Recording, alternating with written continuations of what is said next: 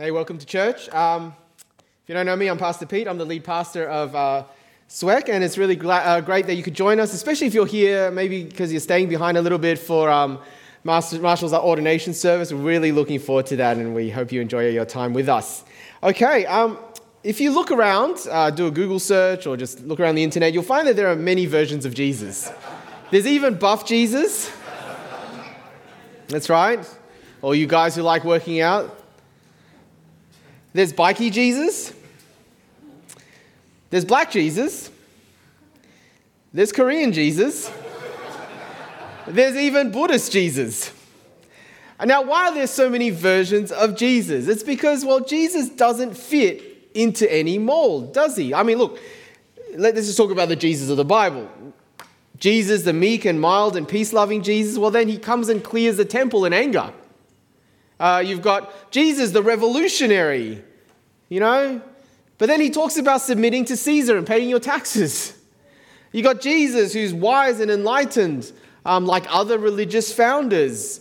But then he makes ridiculous claims that no other religious founder claims, that he himself is God. Like, you really can't box Jesus in, can you? And that's probably why in today's culture wars, you get both progressives and conservatives claiming to have Jesus on their side. He doesn't fit into any mold, left or right. You can't squeeze him into anything that you're comfortable with. And probably none more so in today's example or today's passage as an example. We read it earlier. Jesus, he's with a Gentile woman who obviously had great need. And we've seen Jesus deal with those who are needy, right? We've seen Jesus deal with Gentiles. We've seen Jesus deal with women. And so you don't expect him here to be so, at least on the appearance, so heartless, so callous, even quite rude. I mean, he indirectly calls this woman a dog. Do you notice that? Like, even in our culture where dogs are cute, actually in my culture we eat dogs, but anyway, even in our culture where dogs are cute, you don't call people dogs. Now, especially, how much more so if you're a Jew? I mean, dogs were rabid scavengers. They were like a terrible insult for Jews. So what's going on here? Why is Jesus being like this with this woman in need? Well, we're going to look at that today, but I want to give you a principle when it comes to reading about Jesus. When Jesus goes against expectations, whatever they are, there is always a reason, yeah? It's just like when Jesus asks a question. He probably already knows the answer. So there's always a reason when Jesus asks a question. So when he goes against expectations, we got to go deeper, don't we? Sometimes what seems to be a hard rock is going to hide some diamonds. And that's what we're going to do today. We're going to go digging. So I hope you're ready. Keep your Bibles open. Let's pray and we'll get into it. Father God, thank you for a chance to look at the real Jesus, a Jesus beyond our expectations. By your Holy Spirit, Lord Jesus, wherever we are in our spiritual journey, we pray that we might meet the true you today, and that would change our lives. Amen. Okay, I've got an outline for you. It's a little bit more detailed, and you'll see for a reason those subpoints are actually important.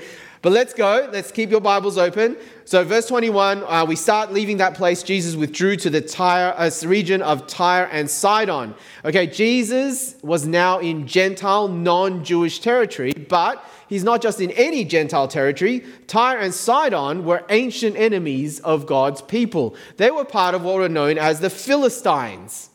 Yeah, heard of the Philistines? And there are ancient prophecies about Philistine downfall. As far as Jews were concerned, they were a cursed people. They were a cursed race. Keep going, verse 22. A Canaanite woman from that vicinity came to him. Now, Matthew doesn't just call her a Gentile. He actually uses the term Canaanite. It's especially insulting. It's like if you use the word Nazi instead of just German around a Jew, a modern Jew. And there she is crying out. Look what she says. Lord, Son of David, have mercy on me. My daughter is demon-possessed and suffering terribly. She must have heard about Jesus, and she even appealed on the basis of his Jewish identity. She wasn't Jewish, but somehow she appealed to him on the basis of his Jewish identity. She calls him Son of David, which is another way of saying Messiah. Now that's pretty significant because Jesus' own Jewish contemporaries, especially the teachers of the law and even his own disciples, they often miss the fact of who Jesus is. And here we have a Gentile, Canaanite, Philistine background woman who knew who Jesus is. And she appealed to Jesus on that basis. But because she knew that, she must have known how even more unlikely her request would have been granted to a Jew, to a man, to the son of David. You got to understand, King David in the Old Testament, he was known for killing who? Philistines. All right, Goliath was a Philistine. There she is appealing to Jesus' own ancestry, and his own ancestor was someone who killed Philistines. But desperate times call for desperate measures. Now, if you're a parent and you've had a child who's ever been critically ill, I mean, there is nothing you wouldn't do for them, right? And that's like her today. So here's where Jesus, as she comes to Jesus and appeals to him to have mercy, here is where we really see Jesus doing something we don't expect. So verse 23, Jesus did not answer a word. Now, at this point, we don't know why Jesus stays silent. Is he weighing up what to do? Was he shocked by her boldness? Is he waiting for something? He stays silent. He doesn't say anything. We don't get the answer just yet, but his disciples, well, they don't like to wait, so they speak up. So his disciples came to him and urged him, "Send her away, for she keeps crying out after us." Now you can imagine the scene. They're all trying to get a little bit of peace and quiet. And this woman is like the groupie who won't go away. The disciples do what we expect them to do, right? Just get rid of her. Send her away. Now, we might balk at that. We might be thinking, well, the disciples, they're pretty callous. But the disciples were actually doing what every Orthodox, God-worshipping Jew of their day would have done to a woman like this. So that shouldn't have been unexpected. But then next, look what happens. Jesus doesn't do what we expect, even though his disciples do what would have been expected of them. Look what he says. Verse 24, we're up to the point called the crumbs. He answered, "I was sent only to the lost sheep of Israel." The woman came and knelt before him. "Lord, help me," she said. He replied, "It's not right to take the children's bread and toss it to the dogs." Now, here we go. Jesus seems downright rude. He's hard and callous. But more than that, isn't this like not the Jesus you read about? This is really out of character for Jesus if you've read the Gospels, right? This isn't the Jesus we've come to know, is it? Now, in every marriage, they say that the first year is the hardest. Now, why is it that the first year of marriage is the hardest? So, Gloria, Adrian, get ready. It's because the real you comes out, okay? I mean, whatever you were like in courtship when you were dating, forget it. All right, you were nice and polite to their parents. Not now. You were clean and hygienic. Now, not anymore. Karen didn't know how gassy I was until about 6 months into marriage. You were attentive and romantic. Right? That's a thing of the past. Okay, because this is the real you now. Is this what's happening? I mean, is this the real Jesus? Now that we've kind of read a little bit more about him. You know, sometimes after the initial euphoria, the joy of becoming a Christian, where God seems so close, so readily at hand, answers so many prayers, suddenly you reach this point in your Christian life where he seems silent. And his prayers don't seem to go anywhere, and he may even seem distant. Have you experienced that? You used to experience a lot of blessing, but now things start going wrong. You see, at some point in every Christian's experience, you do ask the question, did I get it wrong? Should I have become a Christian? Did I make the wrong assessment about Jesus? All right, so what's happening here in this story is actually pretty relevant to us today. Asking the question, is this the real Jesus? Is it different to the Jesus I thought I knew? Now remember our principle. Here is an opportunity to look deeper and maybe to find some gold. See, when God is not what you expect, don't turn away from him. Press in harder. Pursue him even more. Because it always yields something unexpected but actually wonderful. So let's press a bit harder. Why would Jesus say the things he did to this woman? Well, the first thing I want you to know is Jesus actually makes absolutely true statements. He's not putting on falsehood here. He's not contradicting himself. He's not contradicting the Bible. Because there is a priority in the Bible, in the Old Testament, on God's Old Testament people, the Jews. All right? And that priority is even there in the New Testament. Jesus in John 4, don't turn to it, John 4:22, he says, salvation is from the Jews. Paul in Romans 1:17 says the gospel is first for the Jews. Because the Bible, the New Testament, comes as a follow-on or the climax of a lot of promises that are in the Old Testament, thousands and thousands of years. And the New Testament confirms that God doesn't play light on his promises. So you've got to remember Genesis, that it was Abraham, the father of the Israelites, the Jews. Abraham's family would be the ones that were blessed. In the book of 1 and 2 Samuel, it's David's family who would be blessed. In the Psalms, in the prophets, all the major or minor prophets, God says he would come for his lost sheep, Israel, the Jews, and restore them first. Even Jesus' own ministry was first and foremost to Jews. Geographically, if you trace all the places where Jesus went, it pretty much centered around the land of the Jews. He called 12 disciples, 12 Jewish men, because they signified the new Israel. He would cleanse the temple in Jerusalem, the capital. He would die in Jerusalem, the capital. The Holy Spirit would be poured out in Jerusalem.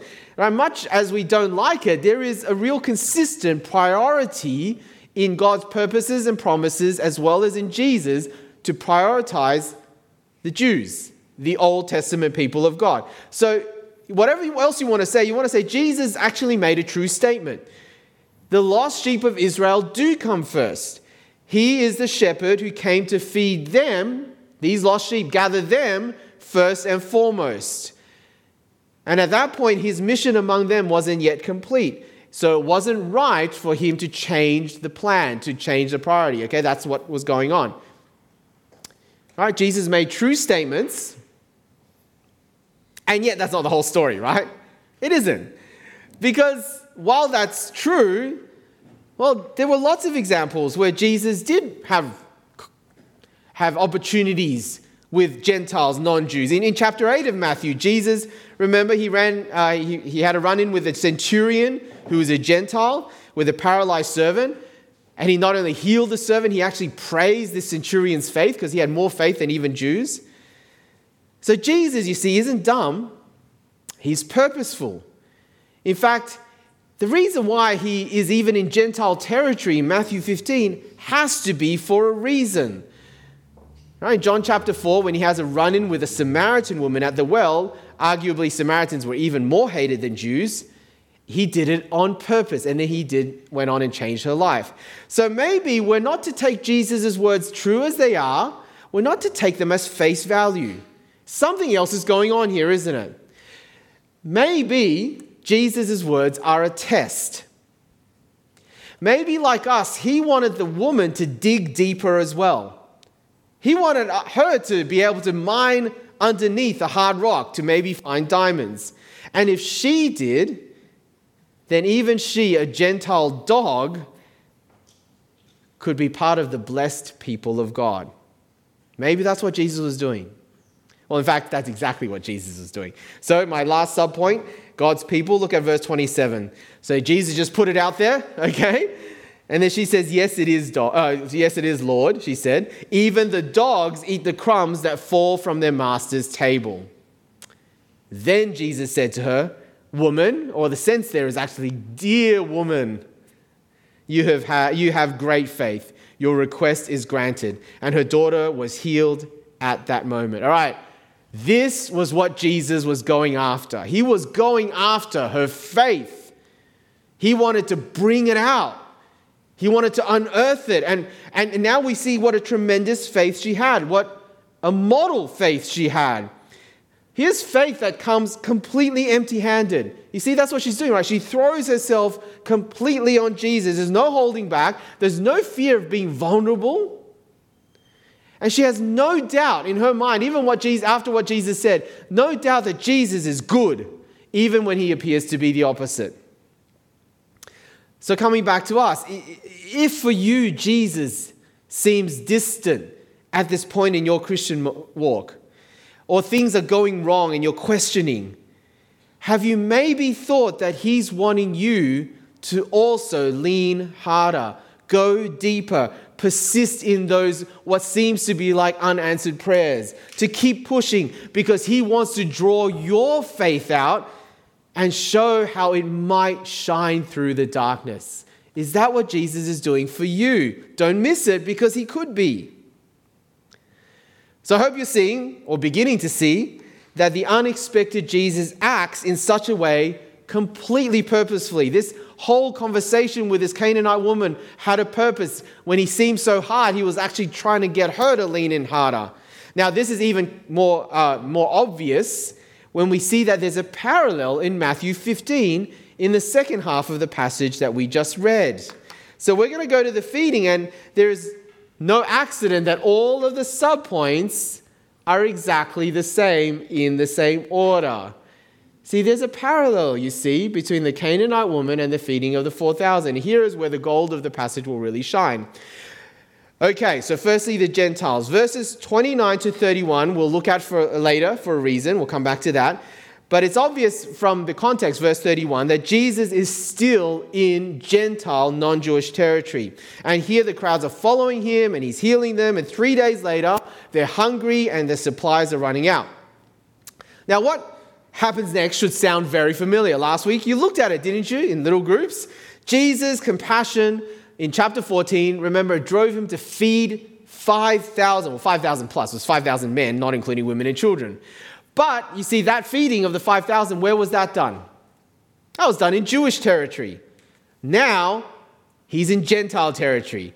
And so that's astounding, isn't it? Jesus is going to repeat what he did, the same miracle, but now amongst Gentiles. So let's go to the next subpoint, Jesus. Verse 32, Jesus called his disciples and said to him, called his disciples to him and said, I have compassion for these people. They have already been with me 3 days and have nothing to eat. I don't want to send them away hungry, or they may collapse on the way. Right here, he has compassion.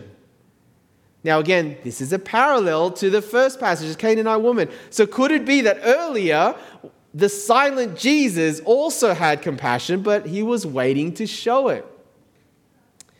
Let's go to the disciples. Verse 33, his disciples answered, where could we get enough bread in this remote place to feed such a crowd? Now, it's pretty surprising they say that just a little bit after what happened in chapter 14. So clearly they were not expecting Jesus to do that miracle of feeding again. Now, it could be that they doubted his power, probably, but they just seen him feed a greater crowd. So it was probably also because of where they are now and who these people were. You see, it's understandable that Israel's Messiah, Israel's shepherd king, would feed his own lost sheep. But that's not where they are. They're in Gentile territory. Why should Gentiles get the bread from the master's table? Sounding familiar now, isn't it? So the next point, crumbs. Actually, not crumbs literally, but let's have a look. Verse 34, how many loaves do you have? Jesus asked. 7, they replied, and a few small fish. He told the crowd to sit down on the ground. Then he took 7 loaves and the fish, and when he had given thanks, he broke them and gave it to his disciples, and they in turn to the people. They all ate and were satisfied. Afterward, the disciples picked up 7 basketfuls of broken pieces that were left over. Right, you understand the parallel now? What we saw were just crumbs from the master's table. Once you see the parallel passage, they're not just crumbs anymore, are they? I mean, they're enough, more than enough, to feed the children and even the dogs, okay? More than enough left over even. 7 is the biblical number for completeness, for fullness. He fed them, and there was a complete full 7 basketfuls of leftovers. So what does this show us once you put them in parallel? It shows that Jesus was always intending in breaking down the barriers, the boundaries of who's in and who's out. He was always wanting to feed the Gentiles, the Canaanite woman and her children, as well as the Gentile crowd. he was always wanting them to be also considered as one of his people. So final subpoint, verse 38, the number of those who ate were 4,000 men beside women and children. The good shepherd will feed his sheep, but his sheep are not just from his fold, they're from outside of his fold as well. You remember what he said in Matthew 8, I say to you that many will come from the east and the west and will take their place at the feast with Abraham, Isaac, and Jacob in the kingdom of heaven.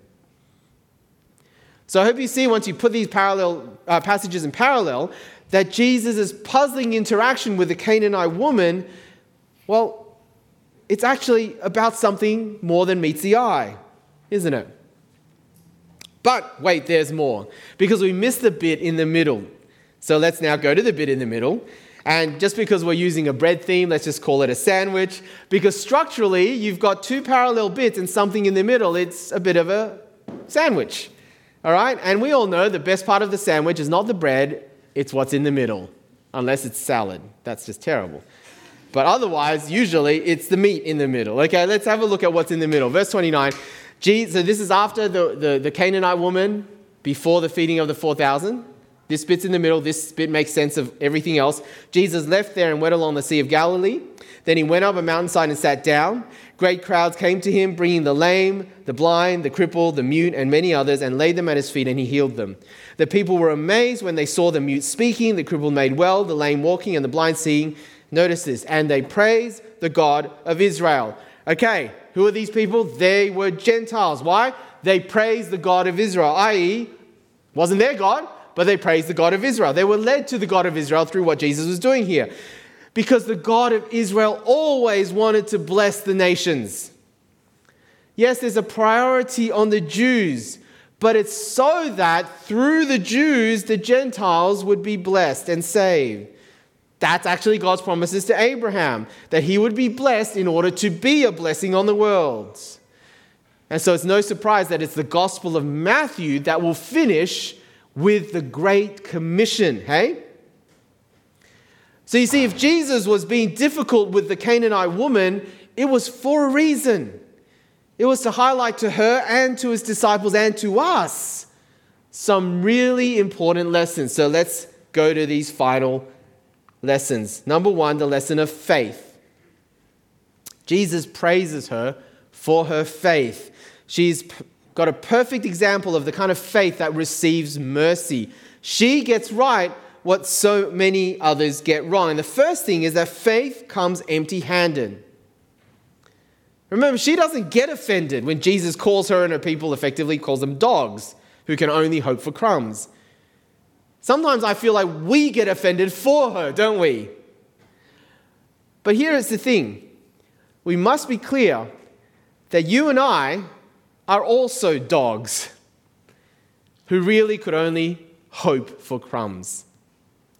And if you're offended by that in relation to God, then in relation to God, rightly, we are just like her. We're dogs. We don't deserve anything. The best we could hope for is crumbs. If you get offended by that, then you're not seeing yourself in the right light and you are not able to exercise true biblical faith. Because only when we see ourselves in the presence of a holy God who owes us nothing, that's the beginning of being able to have saving faith. Because faith comes empty-handed. And if you come empty-handed, hoping only for crumbs, not deserving them, but hoping only for crumbs, guess what? It can turn into 7 basketfuls overflowing. All right, that's faith. But then secondly, faith in God's revelation. Remember, even though she was an outsider, a Gentile, she called Jesus Son of David, and then she calls him Lord. Lord there doesn't just mean master, but Lord means supreme king. Lord is God. She knew that she came to Jesus on the basis of who he really was, not a made-up, her own version of Jesus. Now, that's important for us to hear because we live in a pluralistic world, right? People generally think it's a good thing if you have faith, any faith, really, in any God, in any spirituality. Just don't be dogmatic about your faith because all roads lead to heaven. I mean, that's the world we live in, right? Well, that's not real saving faith, is it? Even this outsider, the reason why she could come to Jesus and receive from him is because she had faith in who he is. We don't know how she came to understand that, but she came to understand who he really is. Because in the Bible, there really is only one road that leads to heaven. It's the one that God himself has walked and revealed. The person and the work of Jesus, the Messiah, the Son of David, the Lord, the Son of God. Now again, that's pretty offensive in our day and age. Seems pretty intolerant. Seems very anti-diversity. But let's think about it. If the first thing we learned about faith is true, then the second has to be true. Why? Spiritually and morally bankrupt people, if we really understand them, then we have such a great need that it would take God himself to come as a man, to die on the cross in our place, to rise again from the dead for that need to be met. And it can't be a need that we ourselves, whether it's our personal feelings, our personal religion, or even our corporate religions, can actually make up. If there was salvation any other way than the way that God has revealed through Jesus coming and dying on a cross and rising again, if there was any other way, don't you think the Son of God would have just stayed in heaven rather than have to suffer and die? If God had to go to such drastic means to save us because we are so drastically lost, then there really must only be one way, hey? Now, it may not convince you at this point in time if you're still spiritually searching, but I'd encourage you to keep asking, keep searching. Ask one of us, or better yet, I think Alpha's already kind of started and going along. So if you haven't done Alpha yet, don't worry, we're going to run it again, hopefully more times than one next year. Come along to Alpha. They're going to help you answer that question. Okay, so that's faith has to be in God's revelation. And then the second thing we learn, really, in fact, this whole section is teaching us, Jesus' disciples, that there are no boundaries when it comes to God reaching and God loving and God having compassion. God actually, there may only be one way to God, but God wants anyone from any background, across any boundary, to have access to that one way. Christianity is on the one hand exclusive, but it's on the other hand the most inclusive and actually historically speaking the most diverse religion there is. Yeah? You see, in feeding this 4,000, like the last feeding, the 5,000, there's a little detail that if you don't pay attention, you'll miss. And that is these miracles of feeding, Jesus wanted his disciples to actually feed the people. He does the miracle, he multiplies the bread, but they, in both feedings, distribute the bread. In fact, it was even clearer in the feeding of the 5,000. He begins that one by saying, you give them something to eat. And the disciples are like, how are we going to do that? And then in the end, they do give them something to eat because Jesus does the miracle through them. Right? Same thing happens in this one. It's through the disciples. And by the way, it would have been okay in the feeding of the 5,000, but if they were distributing bread in Gentile territory, it would have made these Jewish men pretty unclean. It would have been pretty uncomfortable, actually not very kosher for them. So what do we learn about discipleship here? Well, it's this. Jesus doesn't just want to cross boundaries and reach those who are most on the outside. He doesn't just want to feed them with real spiritual food, satisfy their real spiritual hunger. He doesn't just want to love them and include them in his new people. He wants to use you as the means. You got that? Important point, isn't it? He wants to use you.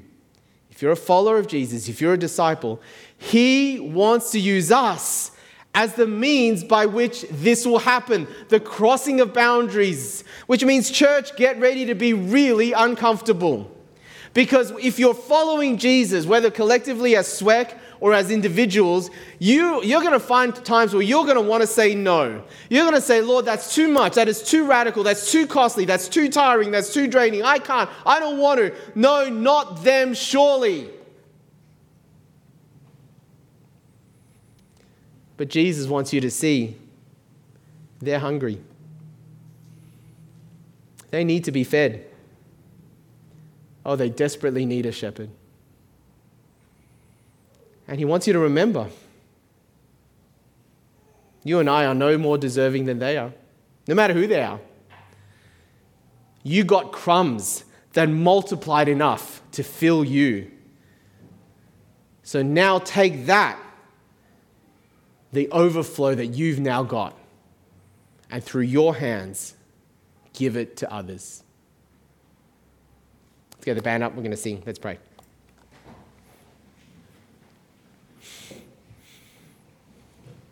Lord Jesus, how fitting it is that today, even as we have seen something about who you really are, your heart for the lost, the outsider, and the fact that you want to use us, how fitting it is that we're going to take communion in a moment. And even today, I pray that as we take bread, the bread that symbolizes your broken body, the means by which we can be filled, that we'll not just take the bread and drink the cup and be self-satisfied, Lord, that you would help us today, even as we take communion, to be thinking, who can I allow this bread, this life to overflow to, no matter what the boundaries are, no matter how far and how tiring, how difficult it is. Lord Jesus, give us your heart. Amen.